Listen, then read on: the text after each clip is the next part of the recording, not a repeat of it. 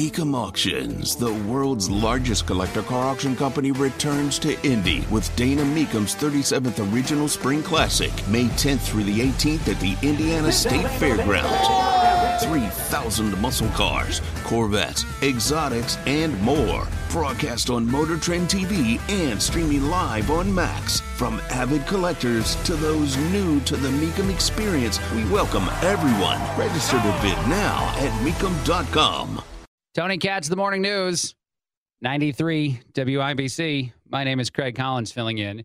So you heard during our newscast there that we're going to be sending more support to Ukraine. The United States is sending more support, not just that it's, support in general, but we're sending something that I guess is considered more controversial, a type of weapon that has a cluster munitions within it, which are, rockets, I guess, for lack of describing it a better way, that break apart and open up, and then a bunch of smaller bombs come out of the rockets to cause more widespread damage in an area. The design is to both kill troops and then also take down things like tanks and other armored vehicles. This is something the United States no longer uses. We, at least these ones that we'll be sending to Ukraine, stopped using in 2016, I think, something like that. So this is essentially a stockpile that we wouldn't utilize ourselves. I'm sure we'll replace it. I'm sure we'll spend much more money to do that.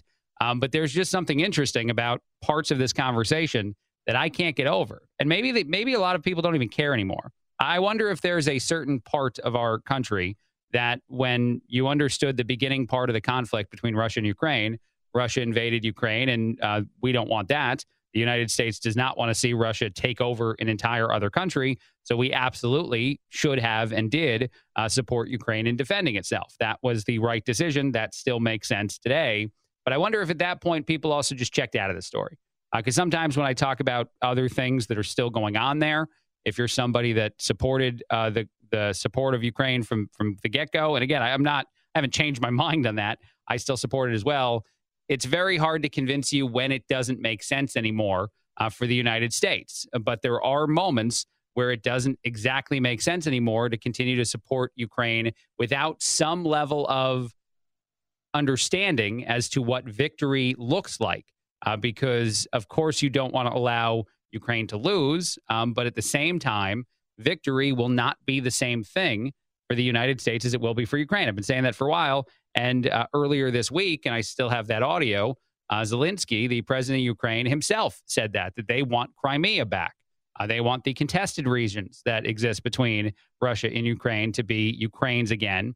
And these are all things that if that had been the conflict from the beginning, the United States would not have supplied, other countries in Europe would not have supplied the capability to wage that war. And the reason Ukraine does not have Crimea today, because I'm sure it's wanted Crimea ever since it got annexed by Russia in 2014, is they don't have the military capability to wage war like this on a counteroffensive type of way. And so here, I'll play the audio again where he says a victory without retaking Crimea is not, in fact, victory. And I'm not even disparaging Ukraine necessarily for feeling that way. Any country would probably feel that way if you got invaded, that you not only want to fight back, you'd want to probably take things back that are yours to begin with, the way that he says it here. But again, this is where just the expense of this conflict, the military-industrial complex thing starts to come up, where you say that it almost seems as though the United States desires endless wars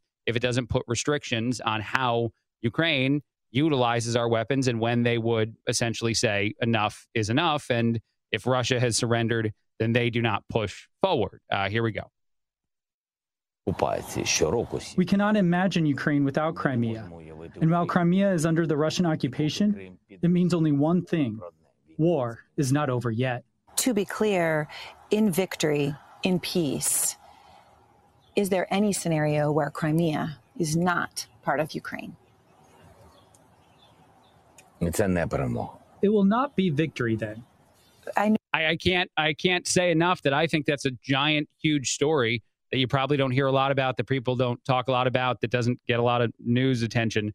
But for him to say that to American media, that without things like Crimea, we don't consider it victory, is blaring a siren to the entire country and to all the politicians who are on any side of supporting Ukraine and exactly how that looks and how that's done, that this war will last much, much longer if it continues to go the way that it's going right now. And there are threats of nuclear situations because, again, Ukraine is launching a counteroffensive. I don't blame Ukraine for doing it. I'm not trying to do a pro-Russia, hyper-critical of Ukraine segment on the radio. I say that every time I talk about this. But at the same time, I'm sort of dumbfounded that we're still here and still having some of these conversations, and there's not a stronger push in the world of our own politicians to define for Americans what support, what success, what peace should look like, since we are the ones paying the large majority of the fight itself. All right, I want to play one other thing. I probably should take a break, but I just want to play this quickly.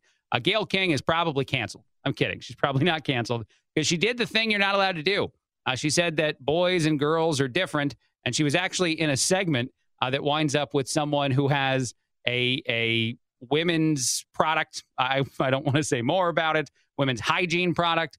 And Gayle King starts with a joke about how this is good for boys because boys will think that these products aren't as gross as we think they are growing up as kids because we don't understand them. And then eventually the person who's representing the product goes on to say how she is trying to be gender inclusive. And she says something about transphobia. I just thought it was an interesting minute because Gayle King apparently isn't aware that she's probably part of the problem, according to this woman. And I think it actually is how Gayle King referred to it as being a good thing to educate those who don't have this unique issue with their bodies. But I think it's because of how she said that they wound up going this road. So I just found the whole thing very fascinating. And I'll play a little bit of it for you here. This is a good conversation for boys. My son is now 35, but when he was 11 or 12, I sent him to the store to buy a product. He's like, ew. Yeah. And I thought that's the wrong reaction. Yeah. You sent us to the store to go buy some pads. It's just another product scarred for life. Okay, so right there, that's three news people all kind of laughing about a joke that maybe we've told before and thought about before in some way, or when I get sent in by the wife to buy a thing I don't want to buy. It's a thing that happens, but now it's going to turn to be the new version of stuff. No, but that's what we have to change. That's the problem. Yeah, that's the problem. We have to change that. Some pads, if you must know. Yeah.